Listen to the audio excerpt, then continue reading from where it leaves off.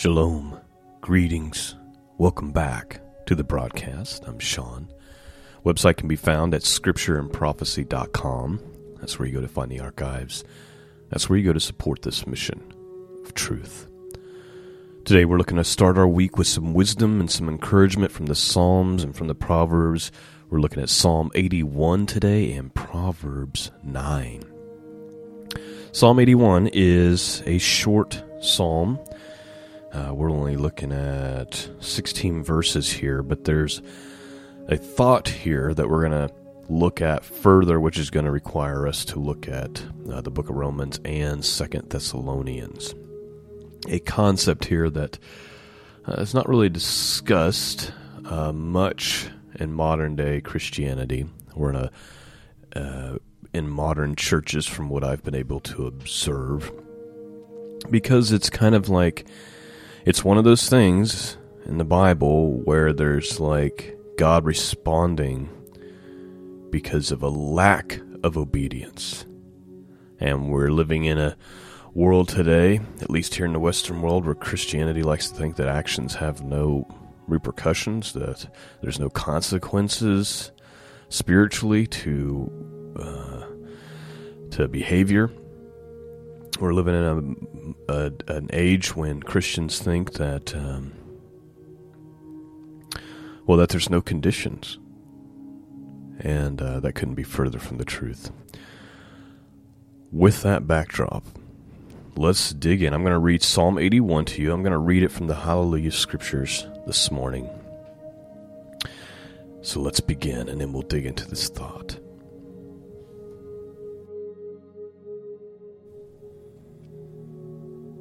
Psalm 81, verse 1.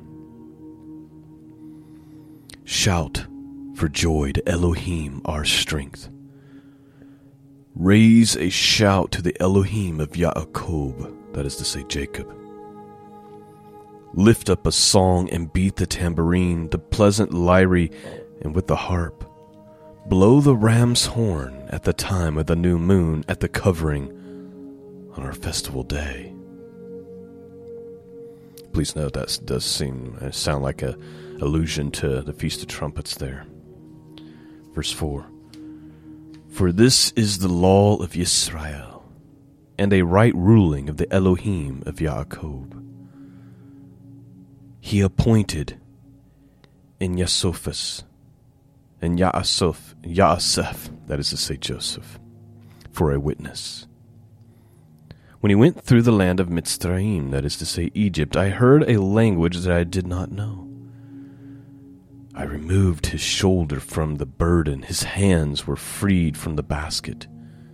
You called in distress, and I rescued you. I answered you in the covering of thunder. I proved you in the waters of Meribah. Selah. Hear, O my people, and let me warn you, O Yisrael, if you would listen to me. Let there be no strange mighty one among you, and do not bow down to a foreign mighty one. I am Jehovah your Elohim, who brought you out of the land of Mitzrayim. Open your mouth wide, and I will fill it. But my people did not listen to my voice, and Yisrael would not submit to me. So I gave them over to their own stubborn heart, to walk in their own counsels. Oh, if my people had listened to me, Yisrael would walk in my ways, and I would subdue their enemies at once, and turn my hand against their adversaries. Those who hate Jehovah would cringe before him, and their time be forever. He would feed them with the finest of wheat, and with honey from the rock I would satisfy you. And that, my friends, is Psalm 81. The part I want to focus on is God is saying, I tried to get you to walk in my ways, right? But you wouldn't listen. You wouldn't listen to me. He says, but my people would not listen to my voice, and Yisrael would not submit to me. So So as a result of their disobedience, I gave them over to their own stubborn hearts to walk in their own counsel. And that's the theme I want to talk about this morning. That is in the Bible. And it's something that's been jumping out to me more and more and more. And that is this idea that there comes a point when God gets so fed up with disobedience, God gets so fed up with people not wanting to retain the knowledge of God and walking in His ways in their minds anymore, and so He says, fine, have it your way. And He gives them over to the lust of their hearts and gives them over to their evil desires, delivers them into their own sin. But my people did not listen to my voice, and Yisrael would not submit to me. So I gave them over to their own stubborn heart to walk in their own counsels. Oh, if my people had listened to me, Yisrael would walk in my ways, and I would subdue. So he's saying, if you would have listened, if you would have walked in my ways, this is what I would have done. So you wouldn't do it, so I gave you over to the wickedness. But on the flip side, if you had listened to me, I would have subdued your enemies at once. I would have turned my hand against their adversaries. Those who hate Jehovah would have cringed before Him, and their time be forever. He would feed them with the finest of wheat, and with honey from a rock I would have satisfied you. But you chose otherwise. Now, this is not an Old Testament concept. This clearly is, but it's not only that. The Apostle Paul speaks of this reality more than once. We're going to look at two of them here. So let's start with Romans 1, verses 19 through 32. We're not going to dig into all the theological stuff. I've just recently finished a study in Romans not too long ago, so you can go to the archives. There's a whole study on the book of Romans that we really spent a lot of time with. You can find that on the YouTube channel. So let's go to Romans 1, 19, 32. He says this, starting with verse 19, because that which may be known of God is manifest in them, for God hath showed it unto them. For the invisible things of Him from creation of the world are clearly seen, being understood by the things that are made, even His eternal power and Godhead, so that they are without excuse. Paul's saying all you have to do is look at creation and you can clearly see there has to be a God. Right? Because that when they knew God, they glorified Him not as God, neither were thankful, but became vain in their imaginations, and their foolish hearts were darkened. Professing themselves to be wise, they became fools. They changed the glory for an uncorruptible God into an image made like a corruptible man, into birds and four-footed beasts and creeping things. In other words, they started worshiping the creation. Wherefore God also gave them up. There's that word again. There's that phrase again. Because they gave up God and exchanged it for foolishness. Verse 24, wherefore God gave them up to uncleanliness. And here's the specific uncleanliness that He gave them up to. Through the lust of their own hearts, to dishonor their own bodies between themselves. Who changed the truth of God into a lie, and worshipped and served the creature more than the Creator, who blessed Him forever. For this cause, because of their behavior, God gave them up, there it is again, unto vile affections.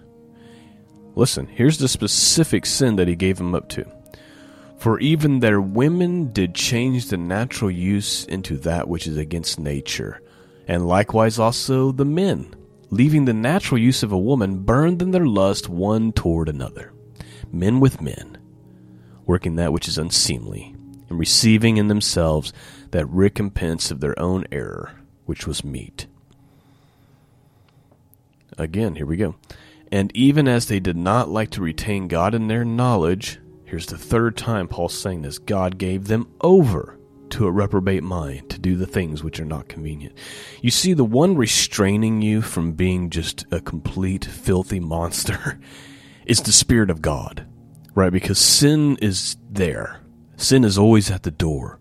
It is God, when we come to faith in Christ and we receive the Holy Spirit, God's Spirit restrains us. When you resist that temptation, when you keep your mouth closed when you really want to run it, like, that's the Holy Spirit helping you. So what happens when we refuse to retain God in our knowledge, when we decide we don't want God's way, we want our way, when we go, you know what, I think I'm going to worship the tree instead of the one who created the tree, God gives you over. He removes restraint. As they did not like to retain God in their knowledge, God gave them over to a reprobate mind to do those things which are not convenient. Here's the things, and a lot of them have to do with sexuality. Being filled with all unrighteousness, fornication. That's sex outside of marriage. Wickedness, covetousness, maliceness, fullness of envy, murder, debate, deceit, malignity, whisperers, backbiters, haters of God, despiteful, proud, boasters, inventors of evil things, disobedient to parents, without understanding, covenant breakers, without natural affection, implacable, unmerciful, who knowing the judgment of God, this is the bad part. They know the judgment of God, right? Who knowing the judgment of God, and what do they know? Here's the next. So, he gives them over to these things, but these people know the judgment of God, and here's what they know about the judgment of God, that they which commit such things are worthy of death, not only do the same, but have pleasure in them that do them. In other words, it's not just those who do the acts. The same judgment is due to those who take pleasure in them that do the acts. I don't participate in this stuff. I just watch it on TV. Well, you're taking pleasure in them that are doing the thing. All right, my point here is not to teach Romans. We got a whole teaching on Romans. The point is to demonstrate that God gives us over when we choose to just walk and do our own thing. Here's another example, 2 Thessalonians. Again, this is going to be about the wicked one. We're not going to talk about eschatology right now. We just want to look at this concept. So we'll go to 2 Thessalonians chapter 2, first 12 verses, which deal with eschatology, but that's not what we're focusing on this morning. Verse 1. Now we beseech you, brethren, by the coming of our Lord Jesus Christ, and by our gathering unto him, that ye be not soon shaken in mind, or troubled, neither by spirit, nor by word, nor by letters from us, as that day, that the day of Christ is at hand. We do need to set the context. The Thessalonians were worried that the day of Christ had already came. Maybe they missed being gathered, those kind of things, and Paul's saying, no, that hasn't happened. Verse 3, let no man deceive you by any means, for that day shall not come, except there come a falling away first.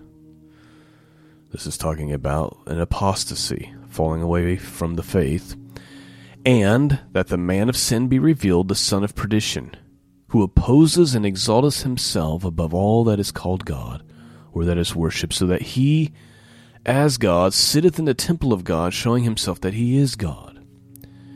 Remember you not that when I was with you I told you these things? And now you know what withholdeth, that he might be revealed in his time. For the mystery of iniquity doth already work, only he now will let, until he be taken out of the way. And the wicked shall... Sorry, I lost my place here. He'll be taken out of the way, and then shall the wicked be revealed, whom the Lord shall consume with the spirit of his mouth, and shall destroy with the brightness of his coming. even him whose coming is after the working of Satan with all power, signs, lying wonders, with all deceivableness of unrighteousness in them that perish, because they received not the love of the truth, that they might be saved. For this cause. What? For what cause? Because they received not the love of the truth. Okay, so this is saying they wouldn't accept the gospel. For this cause God shall send them a strong delusion. Because they wouldn't accept the things of God, now God's going to send them a strong delusion that they should believe a lie, that they might all be damned who believe not the truth and had pleasure in unrighteousness. But we are bound to give thanks to you, brethren, beloved of the Lord, because he hath from the beginning chosen you to salvation through sanctification of the Spirit and belief of the truth, whereunto he called you by our gospel to obtaining the glory of God, of our Lord Jesus Christ. Wherefore, brethren, stand fast and hold the traditions which you have been taught, whether by word or epistle. Now the Lord Jesus Christ himself, even our Father, which hath loved us, and hath given us everlasting consolation and good hope through grace, comfort your hearts and establish you in every good work and work. So God will send strong delusions. He will give us over to wickedness when we refuse to retain him in our knowledge, when we refuse to walk in his ways, when we say, I'd rather have that pleasure over there than the things of God, God says, fine, have it your way. Listen, I think that what we're seeing in our culture today is this right here. We are witnessing a culture that refused to retain God in their knowledge, who at one time had God in their knowledge as a whole society, but said, you know what, we don't want this anymore. And our culture has literally been given over to all those things that Paul mentioned. Our culture has been given up to vile affections, women changing the natural use for what is not natural, men leaving the natural use of a woman, burning in their lust towards one another.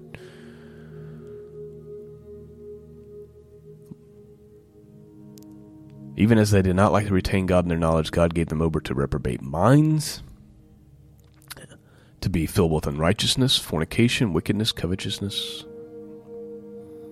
They're backbiters, they're haters of God, they're proud.